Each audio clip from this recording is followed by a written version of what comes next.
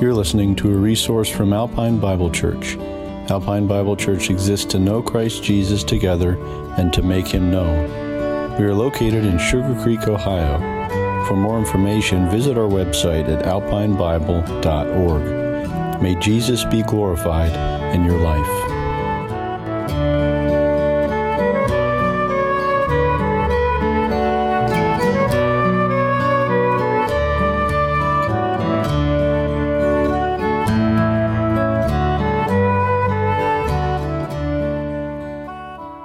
With you again. We have been singing about the Lord Jesus, worshiping Him in song, and this time of year is a wonderful reminder to focus on who He is, why He came, and the words of the songs all direct us that way. And trust that if you're not a believer in Christ or you're new to the faith, that you would be encouraged today by the reminder of His story, of how He came, why He came, and those who are involved in the story, and as well that we include all of us, because we're all a part of the story of the unfolding of Christ, right? We're all living testimonies of what He's done in our lives, and so we share that together today. And so if you don't know Christ, there is somebody sitting beside you or in front of you, behind you, who knows the Lord personally and would love to have a chance to share that with you. We're in the first chapter of Luke. If you want to make your way there, the Gospel of Luke. We covered last week the couple, an aged couple who were given this miracle of having a child. Even though they were of old age, they were blessed with a child. The name was John the Baptist, born to this couple, Zacharias and Elizabeth. We find out that they are relatives of Mary. The story we pick up today is in verse 26, and the birth of the announcement of the birth of Christ to Mary. I want to remind us that we're looking at those who were faithful in the first century, and those who were looking and were literally waiting for Christ coming, the Messiah's coming. And you and I today can sense the parallel, I hope, with our own expectation for His second coming. Do you believe He's coming? As a believer in Christ, we are looking for that, and so we trust that we'll be encouraged from God's Word as we put our focus there. But His promises to return are strong, and His promises to come, period, were mentioned many times in the Old Testament. And in fact, there are some prophecies that are being answered in this text that we're going to look at today, spoken to Mary. The angel Gabriel appears to her with this announcement. And just before we read our text, just to remind us that the appearance of the angel speaking to Mary was really referencing and letting her know that certain of these scriptures that she would have known, Isaiah 7:14, she would have known this text perhaps. Therefore the Lord Himself will give you a sign. And behold, the virgin shall conceive and bear a son, and shall call his name Emmanuel. Isaiah 9:6, again reminding us of this birth of a child. And Mary would reflect on these things. What she still had no capacity to understand, perhaps, is just the big scope of what this all means. But as we read our text, we'll see here that Mary is just a young maiden who's living a life like any of us. She's living a simple life. She's not thinking about angelic beings and miracles. She's engaged to a carpenter. She's planning on getting married. She's looking forward to that day. Joseph's just a steady guy who's going to have a job. They're going to live a quiet life. I'm sure that as a young girl, she was dreaming these kinds of things and had no idea that her life was going to be so interrupted by an angelic visit that would change the course of her life. I do want to remind us as we look in our text today that one of the applications I want to make for us is that we understand that each of us has had a visitation from God. Some of you have had a sense of His presence. Sometimes it's in a song. This week I was on YouTube watching the sort of memorial service of a guy named Ralph Carmichael. Some of you wouldn't know who he is, but in my day he was the godfather of gospel music in the church. He wrote courses and things that at one point in time he was accused of being liberal because he wrote songs that weren't in the hymn books, and so on. But one song he wrote is a song that Kathy Fries gave her life to Christ, looking at the words of that song on your organ bench one day. And the Lord Jesus Christ used this song to save you. There are all kinds of ways we can find Christ because he speaks and communicates to us. But as we look in the text, that's what's going to be happening. So let's read together in this amazing story, verse 26. Now in the 6th month, the angel Gabriel was sent by God to a city named in Galilee named Nazareth, to a virgin betrothed to a man in whose name was Joseph, and of the house of David. The virgin's name was Mary. And having come to the angel said to her, "Rejoice, highly favored one, the Lord is with you. Blessed are you among women." But when she saw him and she was troubled at his saying, she considered what manner of greeting this was. And then the angel said to her, "Well, do not be afraid, Mary, for you have found favor with God. And behold, you will conceive in your womb and bring forth a son, and shall call his name Jesus. And he will be great and will be called the Son of the Highest. And the Lord God will give him the throne of his father David. And he will reign over the house of Jacob forever. And of his kingdom there will be no end." Well, then Mary said to the angel, "How can this be, since I do not know a man?" The phrase means, since I am a virgin. And the angel answered and said to her, "The Holy Spirit will come upon you, and the power of the Highest will overshadow you. And therefore also that Holy One who is to be born will be called the Son of God. And now indeed Elizabeth, your relative, has also conceived a son in her old age. And this is now the 6th month for her who was called barren. For with God nothing will be impossible." Let me read that again. "For with God nothing will be impossible." And then Mary said, "Behold, the maidservant of the Lord, let it be to me according to your word." And the angel departed from her. It's a great story, isn't it?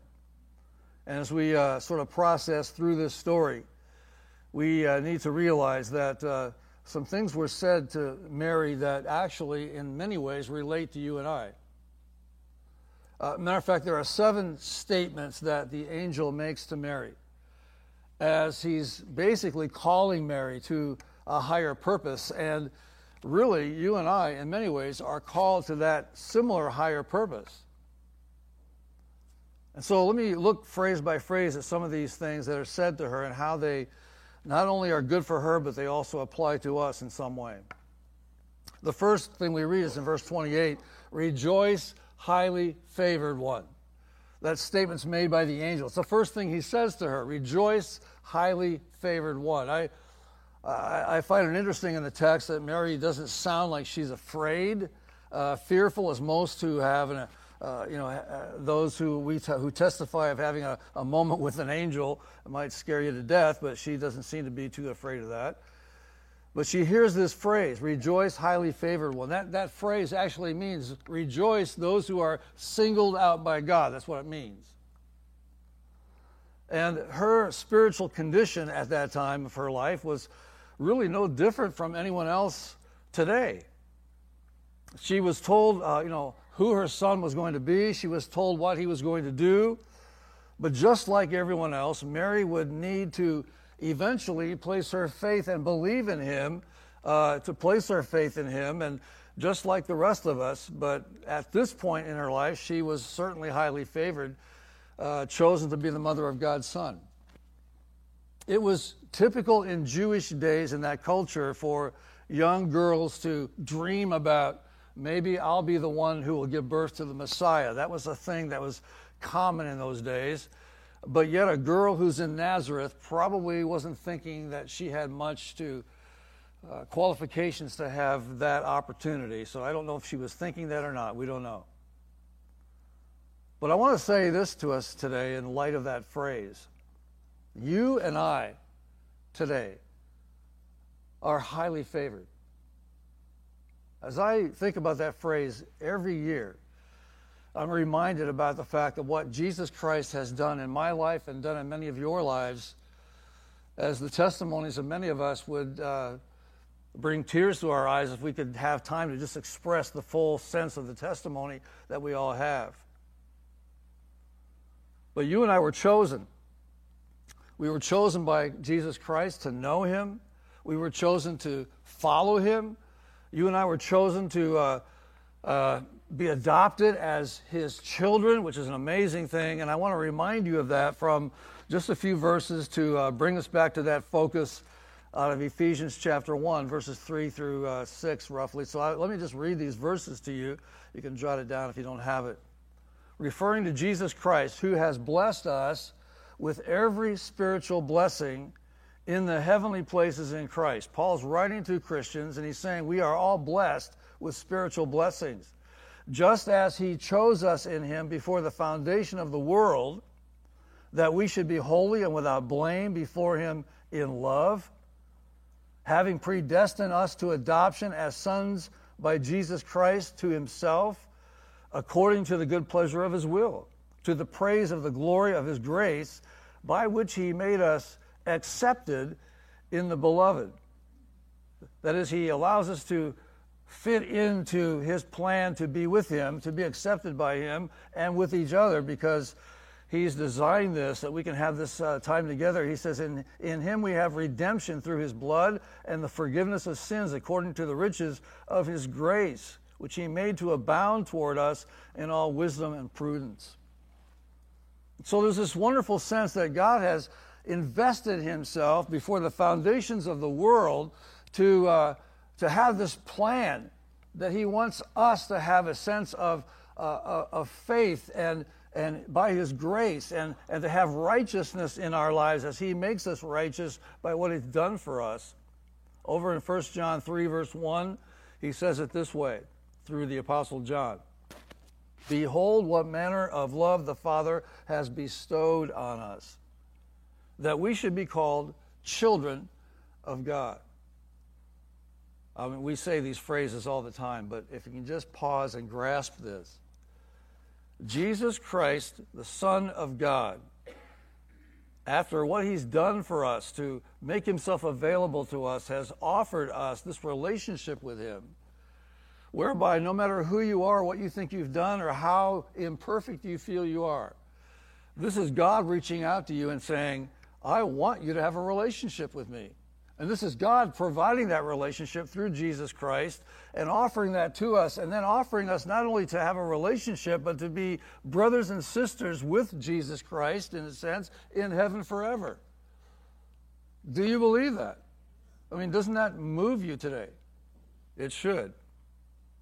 So I can say on one hand, truly Mary was blessed. And the text tells us that. Yet so are we today who have called on Jesus Christ and to follow him. You should rejoice today because you are highly favored. I can tell you, growing up in my home, I often thought I wasn't highly favored. I'm the middle child. You know what that means. I mean, you get overlooked by all the older kids. They get the clothes and then they hand them down to you. One of those things, except my brother was 6'7". The sleeves would go down to my knees. I remember one time I got a sweater and it had a kind of a letter on it. I thought, well, that's cool. And I put that thing on to wear to school. I'm telling you, you couldn't find my elbows. I mean, that sweater was so long. And but I wore that with pride till I found out it's not a letter from the school. It's from Occidental University, which doesn't even exist anymore. But whatever. You know. But I learned through my stubborn, independent life, my difficult personality to get along with, I learned one day that I was highly favored by Jesus Christ. It changed my life. And I know many of you have the same testimony. The second thing that was said to Mary in that same verse is this: the Lord is with you. First of all, rejoice you're highly favored. You need to get that in your head today, no matter who you are. Walk out knowing you're highly favored. But secondly, the Lord is with you. The Lord is with you. This is not based on feelings, because sometimes we think if I don't feel the Lord, I don't think he's there. Well, it's not based on that. It's not based on experiences. It's based strictly on faith in God's gracious word in your life. Mary was just like you. She had to pray. She had to be someone who, from an Old Testament standpoint, was one who believed God's word and was obedient to God's word. I'm sure that all those things were in her life. She was living a righteous life in that sense. And so, Mary would be a blessing to all of us to know her and to see her life, and someone worth following, I'm sure. But when you hear this statement made to you, and I'm sure as Mary heard this, hearing God's presence was with her, and how wonderful an assurance that would have been to a young girl in Nazareth who is living at a time when God had been silent for 400 years, and suddenly you hear an angel in your room speaking to you and saying, you're highly favored, you should rejoice about that, and the Lord is with you. Now, a Jewish girl, even a Jewish boy, anyone of that age, they were raised to know something of the law, and they would have looked back on some reference point, and I think that she would have looked back on what was said to Joshua by Moses in Deuteronomy 31, because this is something they all would sort of know, these verses. So Moses is talking to Joshua right before Joshua assumes the leadership of God's people. And Moses called Joshua and said to him, I'm in verse 7 of chapter 31, be strong, Joshua, and of good courage, for you must go with this people to the land which the Lord has sworn to their fathers to give them, and you shall cause them to inherit it. And the Lord, He is the one who goes before you, and He will be with you. He will not leave you nor forsake you. Do not fear nor be dismayed. I'm sure that Mary would have sort of reached back in her mind and pulled something out in that moment that she did know from God's word. But I wonder this morning if Mary, who would have had perhaps that passage in her mind, certainly this experience now, the angel saying the Lord is with you, I wonder how Mary felt on that night when she was coming into Bethlehem riding on a donkey and about to have birth. Perhaps she was already in labor. Joseph's frantic to try and find a place. And to hear the words, there's no room here for you, I wonder how that affected her sense that the Lord is with her. I wonder how Mary felt about the Lord being with her when she recognized that day when he was arrested and when he was beaten and just basically torn to shreds and eventually crucified on a cross. I wonder how Mary felt about that phrase, the Lord is with you. I wonder what she felt about that phrase when she heard Jesus say from the cross, my God, why have you forsaken me? Be interesting to ask Mary, how's your faith today? But here's the thing. When Jesus Christ rose from the dead, when he was victorious over the very thing that took his life, when he appeared to his followers, and I'm sure at that point when Mary saw him and heard and saw him, you can imagine that phrase then came ringing back to her, the Lord is with you. And you can imagine that Mary exalted, and she will tell us that later. She exalted in that. And here's the thing, I want to remind all of us today that statement is so fantastic when you sort of pause and think about that in terms of us. Because when he promises her that he's going to be with her, and then she sees all these things, the dark clouds over her life and all these things, and yet realizes at the end of the road, he has and always was with me, and he's never left me nor forsaken me. I don't know what you're going through in your own life, but I can just tell you that sometimes we go through some dark trials in our own life. Nick prayed about that just a moment ago. And so for you and me, that phrase ought to mean everything to us today. The Lord is with you no matter what. Some of you have experienced that in various ways, that you have tested and challenged that very truth, and you know it's true. According to God's word, every true believer in Christ Jesus literally has the presence of the Lord with us and in us. Hallelujah. As a result, the Lord knows you intimately today. He cares about you. He listens to you. not just when you're praying to him, but when you're talking about your circumstances and life and the messes you're in, the things you're facing, the brokenness you're dealing with. He understands all of that, and he answers those who pray according to his will. I want to say that again. He answers according to those who pray according to his will. He does. He does answer. Maybe you're not sure about that today. So I'm thankful today that the Lord is with me every moment of my life and with you as well, every circumstance, every trial. So I just want to say to you and I today, as we think about that phrase, he is with you, I want you to just sort of be reminded to walk today in victory.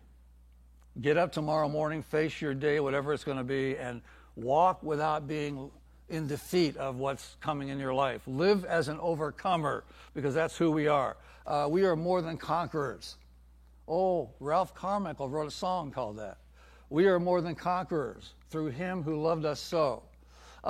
We are able to say, I can do all things through Christ who gives me strength.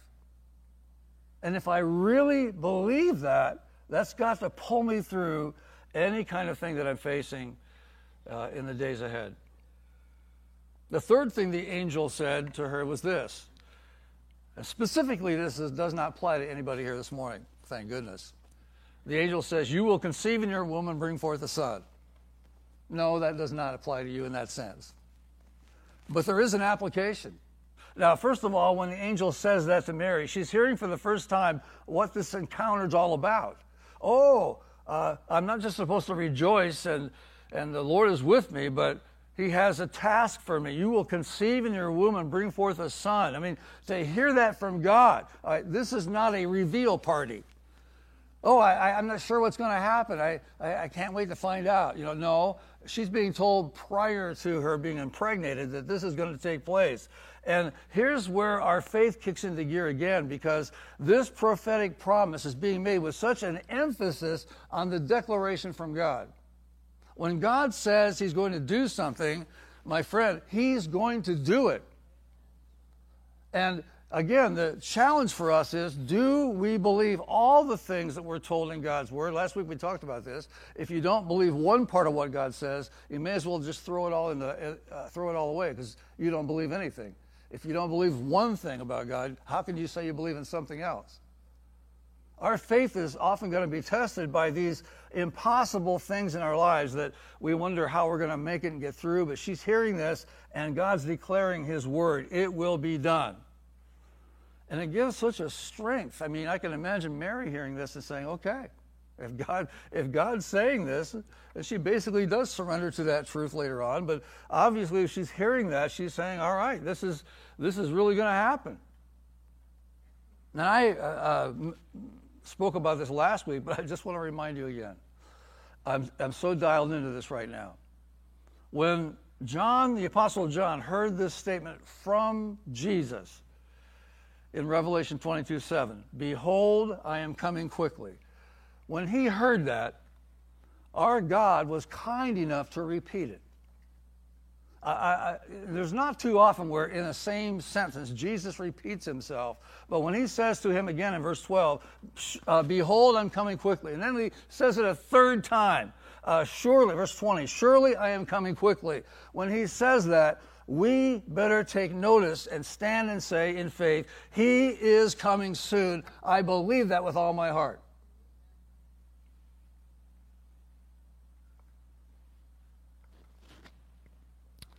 Yes, you will conceive in your womb and bring forth a son. And for me, what I hear there is, it will be done, just like everything else I say will be done.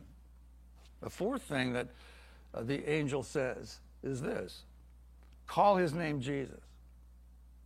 Call his name Jesus. Jesus.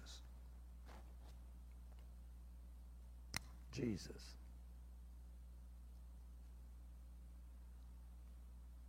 I've done my studies in different areas, and one of the things I've done when you study church history, when you go way back, especially if you go back to the early days of Gregorian chants and those who tried to sing in the church and those who wrote the earliest hymns that we have, And what's fascinating to me is that the earliest writers rarely ever talked much about Jesus. The name Jesus really did not appear for some time.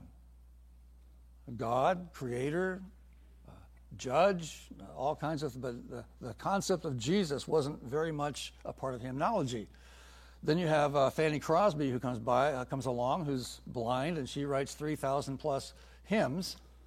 And in her hymns, many of them, most of them were about Jesus, and that kind of changed hymnology in the church. Then we went through a phase again in the 60s and the 1960s and so on, where newer songs weren't about Jesus again. They were about other things, love and all kinds of weird stuff.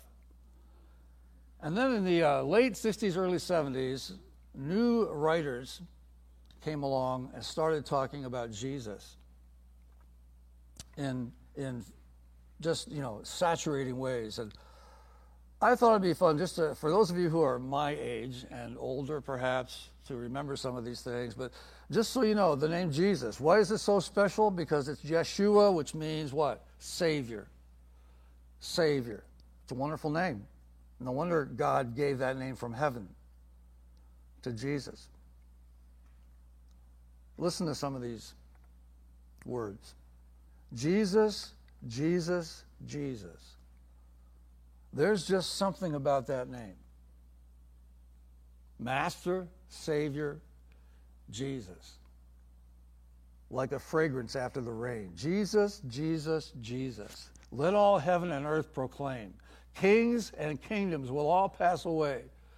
But there's something about that name. Jesus, Jesus, Jesus. Sweetest name I know. Fills my every longing, keeps me singing as the days go by. Or singing as I go. Sorry, I lost the word there. Jesus is the sweetest name I know, and he's just the same as his lovely name.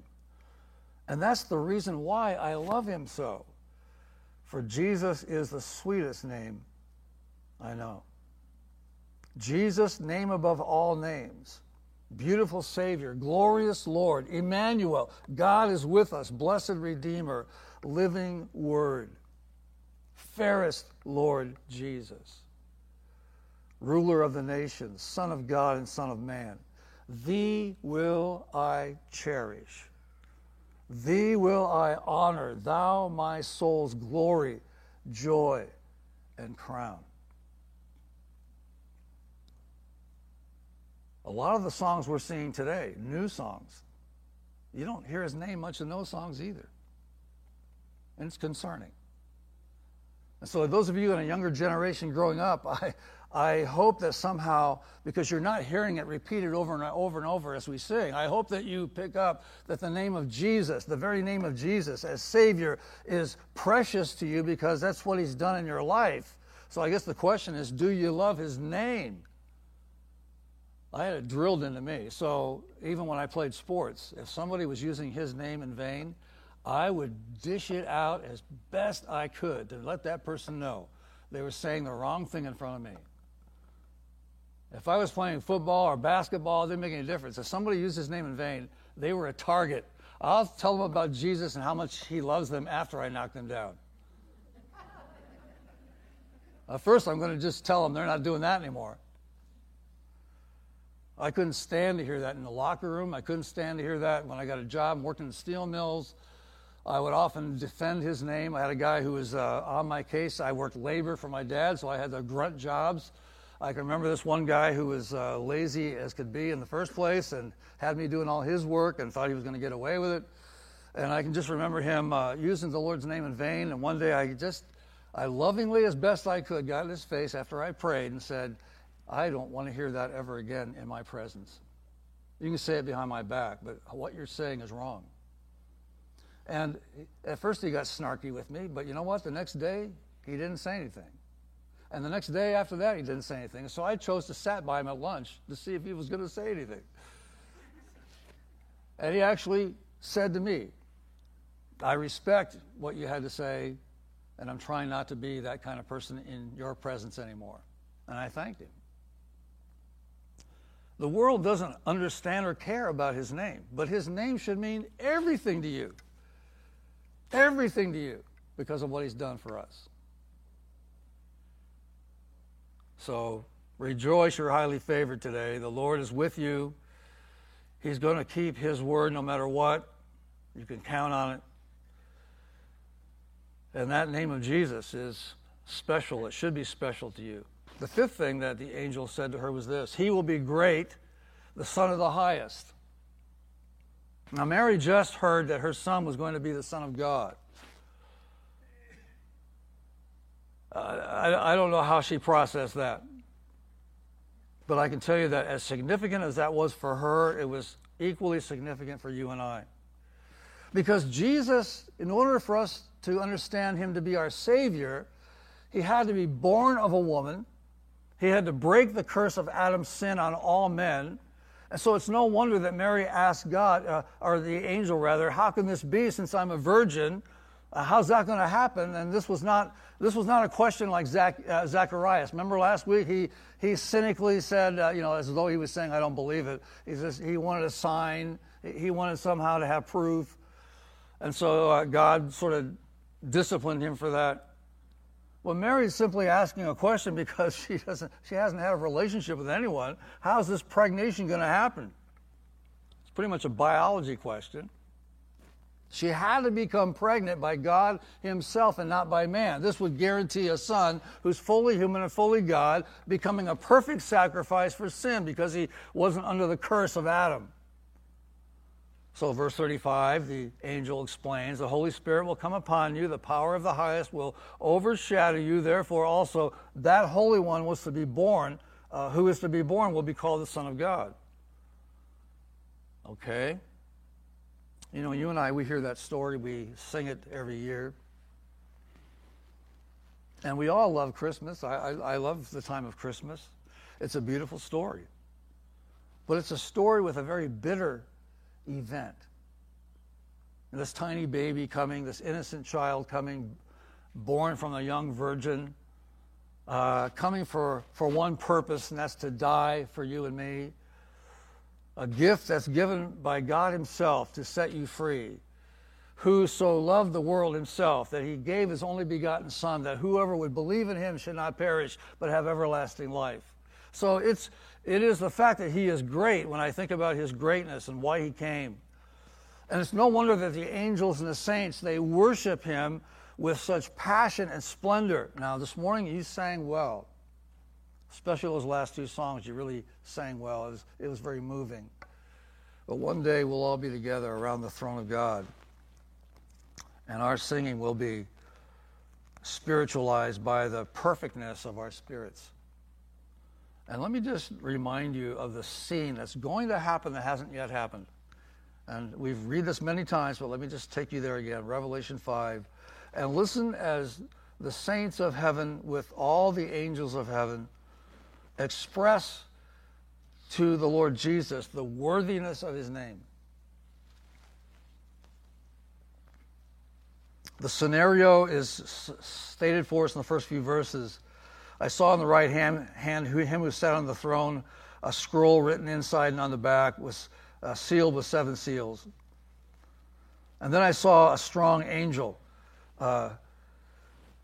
proclaiming with a loud voice, who is worthy to open the scroll and to loose its seals? And no one in heaven or on earth or under the earth was able to open the scroll or to look at it.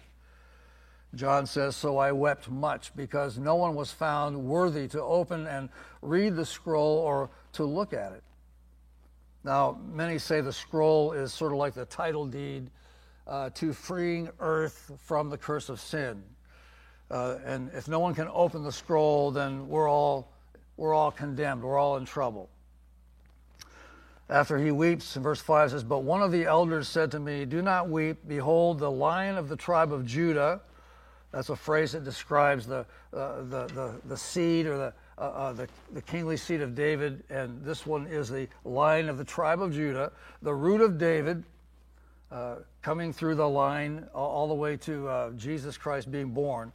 He has prevailed to open the scroll and to loose its 7 seals. And I looked, and behold, in the midst of the throne and of the 4 living creatures, and in the midst of the elders stood a lamb as though it had been slain, having 7 horns and 7 eyes, which are the 7 spirits of God sent out into all the earth. That's just a description of how perfect the Holy Spirit is in that setting, showing us the depth of the Spirit. Then he came and took the scroll out of the right hand of him who sat on the throne. And now when he had taken the scroll, the 4 living creatures and the 24 elders fell down before the Lamb, each, and then describes them bowing before him. They sang a new song of verse 9. Goes on to say, here's what they sang. You are worthy to take the scroll and to open its seals. Why? For you were slain and have redeemed us to God by your blood out of every tribe and tongue and people and nation. That crowd is all those who have received forgiveness of sins through the blood of Christ, who have placed faith in him, who are around the throne, and then who are worshiping him because he has redeemed them by his blood. That's you and I, by the way. I think that we'll be in this scene. And we're going to be bowing before him, giving praise and adoration. This is a future text, and we're going to be before him as we praise him and celebrate what he's done for us. Verse 11 says, Then I looked and I heard the voice of many angels around the throne, the living creatures and the elders, and the number of them was 10,000 times 10,000 and thousands of thousands. In other words, there's no zeros. You can't count them.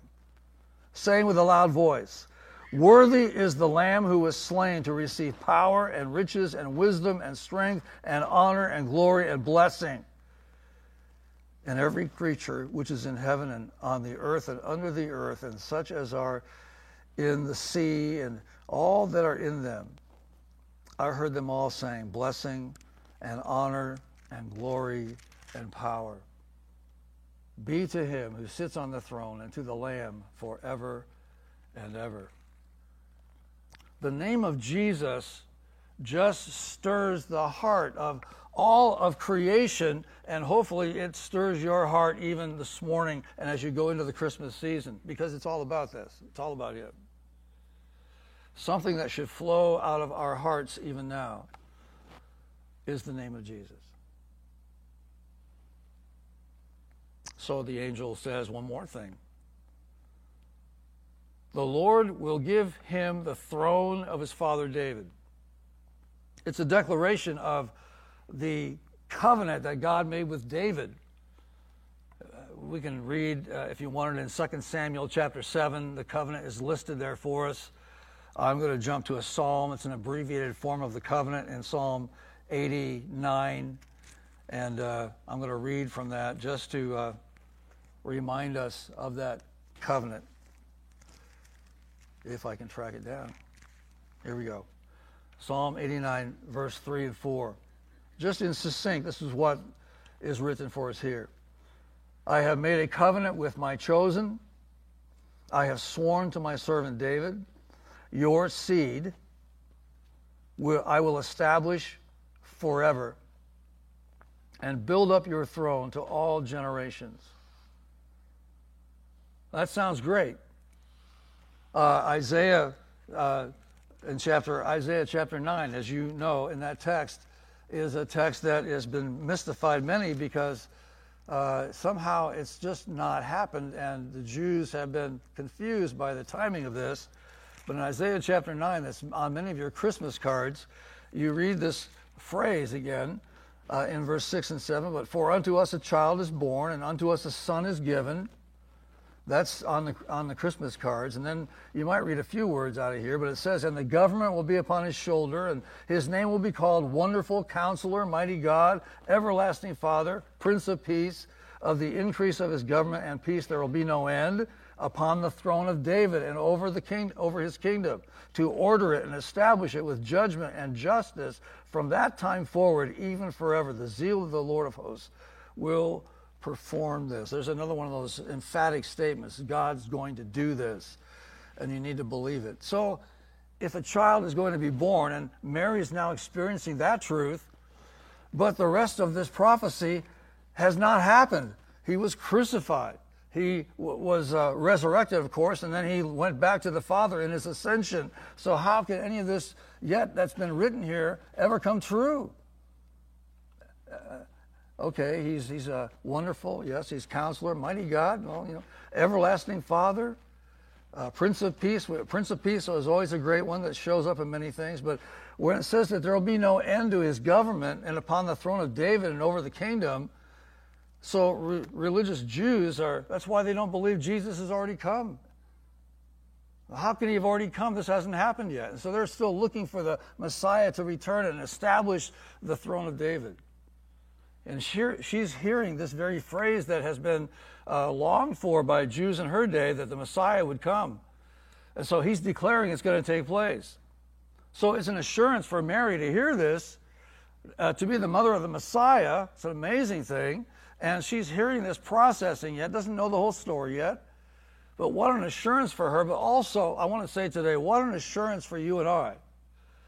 And I'm saying that because in her day, as the angel is speaking, these are prophecies that are 700 to 1,000 years old before the angel Gabriel spoke this to her. And here we are 2,000 years later, and what God said he's going to do hasn't happened yet. And so I'm back to the same thing again. If you believe that Jesus came the first time, died on the cross for your sins, went to glory after he ascended, and that he says, I'm coming back, and surely I'm coming back, if he's saying that, then he's saying that because this still has to be fulfilled, friends. Today we have some churches that are trying to rearrange how that's going to be fleshed out. Some are not sure that it's going to happen that way, or there's going to be a throne in Israel, and all that's up for grabs. And I'm just going to take God's word as a very simple mind and say, God said it, he's going to do it. Do you believe that? You need to. So as we just sense this, as Mary's dealing with him, we are also encouraged, and it's an assurance for us that if God's saying this, he's going to establish that, and this is going to take place. Finally, there's one more thing he says to her. The seventh thing is this. And he says this to her. He will reign over the house of Jacob forever, and of his kingdom there will be no end. So as she's hearing that and dealing with that, trying to make sense of that, you got to go back to, again, Psalms.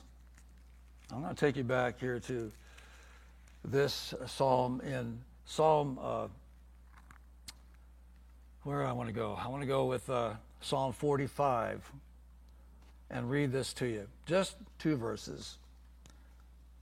Now, if you're a student of the Old Testament, Psalm 45 is a messianic psalm. It's all about the Lord, our Savior, the descriptions of him in heaven and so on. And then we have this one phrase that's just wonderful for us, because in verse 6, this is God speaking. And God says, your throne, O God, is forever and ever. A scepter of righteousness is the scepter of your kingdom.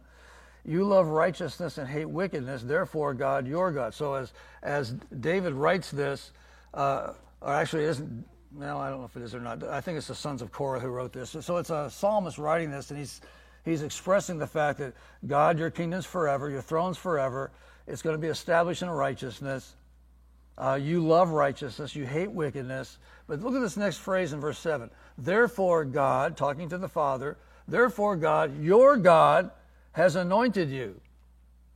So who's talking to who? And so, many don't know exactly who he's speaking to, but when he says, therefore, God, your God, has anointed you, he's talking to God the Son, really, in a sense, God the pre-incarnate Son, but therefore, God, meaning the Lord, Jesus, your God, the Father, has anointed you with the oil of gladness more than your companions, and your garments are scented with myrrh and aloes and cassia out of the ivory palaces by which they have made you glad.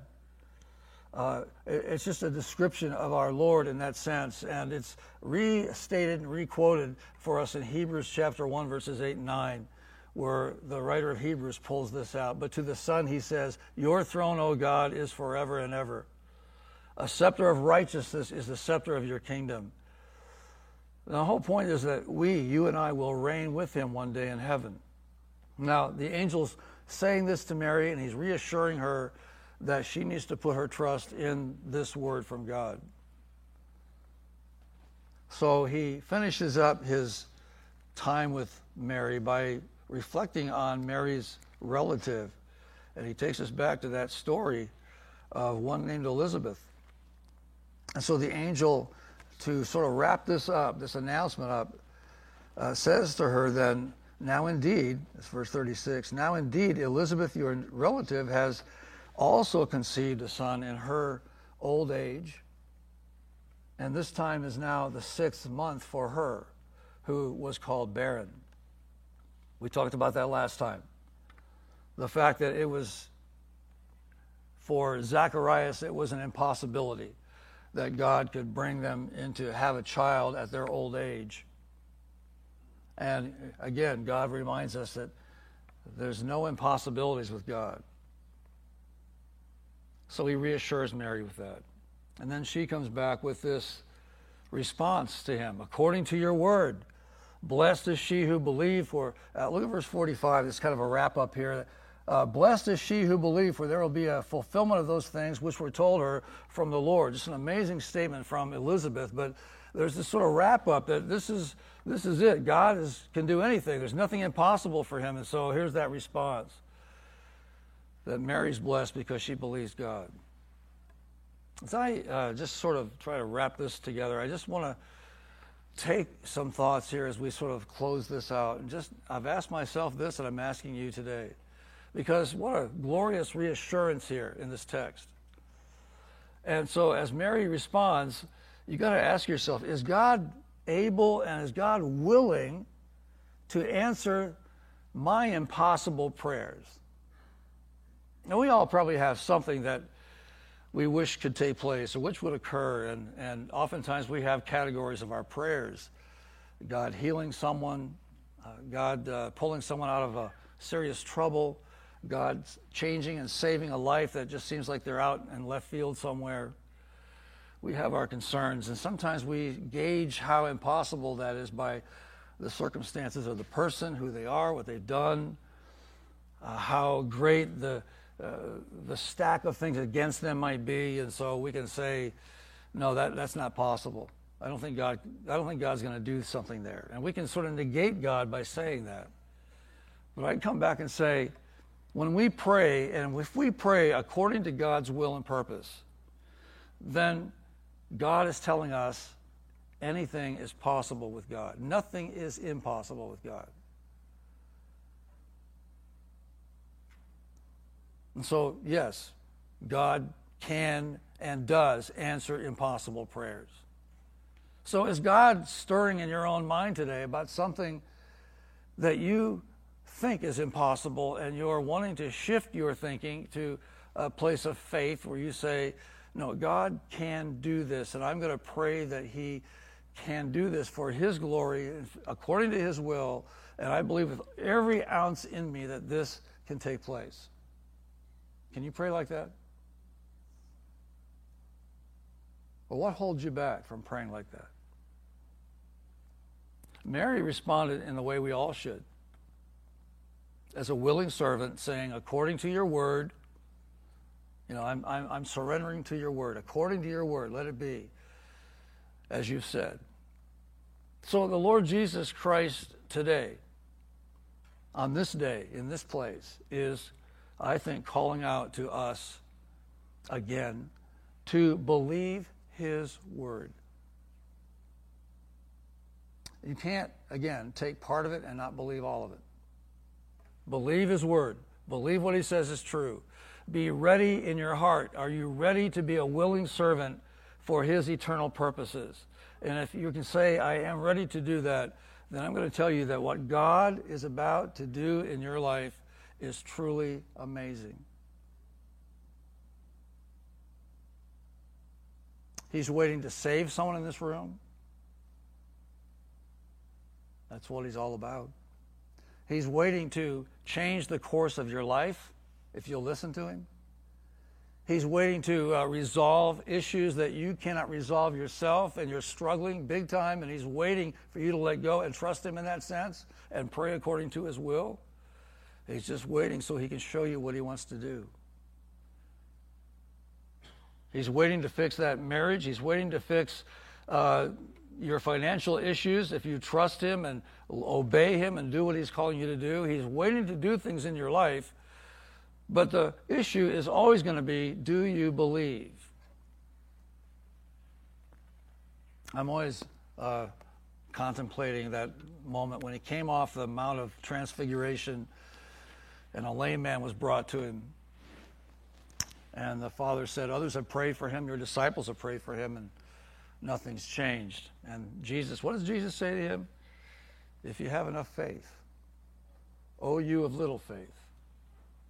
Jesus Christ is looking for us to believe everything he said. And if you'll do that, your life cannot be the same tomorrow. It cannot, if you trust that. And that's my challenge for myself and for all of you here today. He is worth it. He is worthy.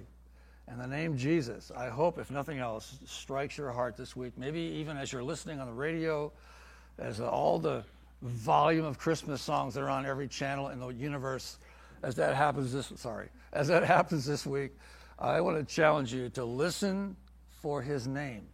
And if you don't hear it at all, you need to know that the battle is raging between the world and the Savior. And the world doesn't want you to dial in to the name Jesus, because that name is all powerful, and that name will change you. But everything else, all the other stuff, angels and joy and blessing and food and fun and all the stuff about giving gifts and all that stuff is meaningless if you don't have a sense of Jesus at the top of your list. Let me pray. Lord, you're the Savior, and you have saved so many in this room who have bowed before you, some at meetings, some in private, some in their cars, who knows where, and you have revealed yourself. And today you remind us that you reveal yourself to us, and we are highly favored as a result of that. You remind us that you're with us. You love us, and you're drawing us to yourself. And that the things in your word that we read, you're saying you're going to do them yet. And so we leave here yet, I hope today, believing that's true. Well, Lord, may we be able to apply that then to our own personal faith and believe that you're still working in our lives. We, all of us in this room, anyone who listens to you is highly favored. And I pray that people would discover you today who do not have you in their hearts as Lord and Savior. That someone would recognize and hear your voice and turn to you and give their lives to you because you are worthy.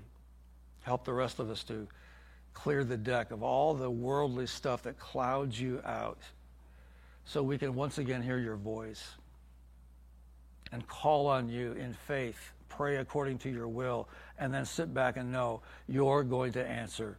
You're going to save me as I call on you. Lord, we thank you for your word and for this time of year. We ask your blessing on our lives and those who maybe have broken homes or miserable families right now in some way or circumstance. May you just rule over the heart of the person here listening or the person listening on TV, just that you would rule over their hearts, fill them, as we prayed earlier, with your Spirit, and give the joy of knowing Christ in their hearts. And I plead on behalf of those who yet do not know you personally, that you would make yourself known in such a special way, even today. Would you do that, Lord, because your desire is to have your name and your reputation magnified above all other names. And so today we declare that you are worthy. Jesus, the Savior of the world. We pray this in Christ's precious name, and all for your glory. Amen. God bless you.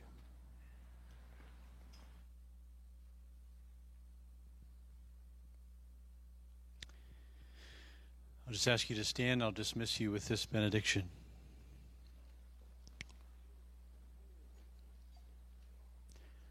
Therefore, since we are surrounded by so great a cloud of witnesses, let us Lay aside every weight and sin which clings so closely, and let us run with endurance the race that is set before us, looking to Jesus, the founder and perfecter of our faith, who for the joy that was set before him endured the cross, despising the shame, and is seated at the right hand of the throne of God. Amen.